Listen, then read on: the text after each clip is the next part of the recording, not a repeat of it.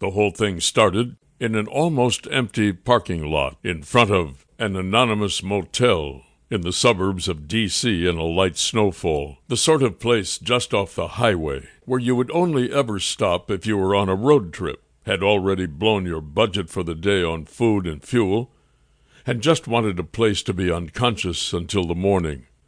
Doors that hung a little bit loose on their hinges. Yellow walls, even in the no-smoking section. Neighbors you didn't want to get too close a look at. Or maybe it all started in another parking lot a decade and a half before, with the rain pounding down on the back of my head, while I lay there face first, in a puddle of muddy water, mixed with blood, while somebody screamed a name over and over. Not my name. The music on both occasions was about the same. Angry young men with loud guitars, simple chords in simple patterns. The two memories bleed into each other when I think about them. I can never imagine one without the other. I wake up sometimes and realize I've been dreaming about them, as if they were both the same night.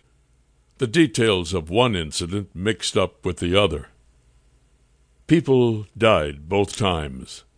I could tell the story starting with the first parking lot if I wanted to. How I came to be lying there, and what came after that, and how it all led up to here. But we'll start with the motel parking lot. It's easier to tell that way. The thing that sticks out in my memory is how heavy and dirty the sky looked that Tuesday. How heavy and dirty it made everything else look. The neon letters on the vacancy sign were red and garish. The prostitutes in the truck stop parking lot across the street looked exhausted and sick. Stray flakes of snow drifted down from the sky like they had lost the will to stay up there, floating silently past the gray branches of dead trees. I felt colder than I should have felt, considering that the car had heat and I was dressed for the weather.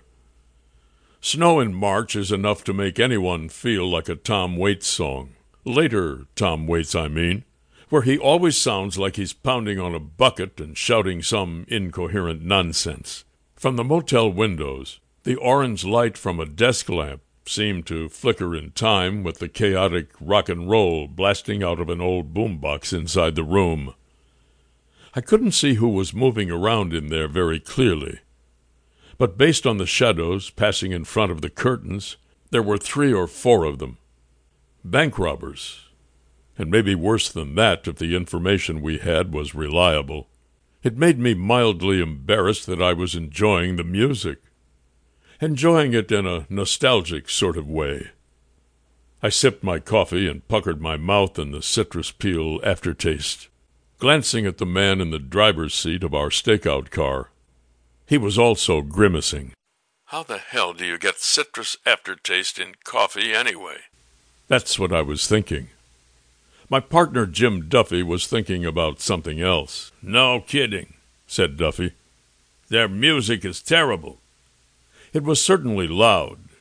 None of the pigeons dared to get close enough to grab the half-eaten fish sandwich lying in a styrofoam container in the parking lot next to ours.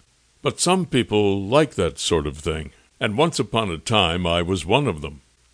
The music's all right, I said. The coffee's sour. You actually like that noise? I guess I used to. Don't really listen to it anymore. You know how it goes. I guess I don't. I'm an old school guy. Led Zeppelin and the Eagles all the way. Ha ha! Oldies radio, you mean? I laughed. The standard gag between us was that he was a square or an old fogey, and I was a freak in sheep's clothing. Classic rock. Whatever was on the radio when I was in high school, he said. Led Zeppelin was already on the oldies station when you were in high school. Seriously, Duffy, you literally act 20 years older than you actually are. And anyone who only listens to whatever was playing when they were in high school doesn't really like music in the first place. Oh, fucking well, so I don't like music much. This is not exactly a liability for an FBI agent.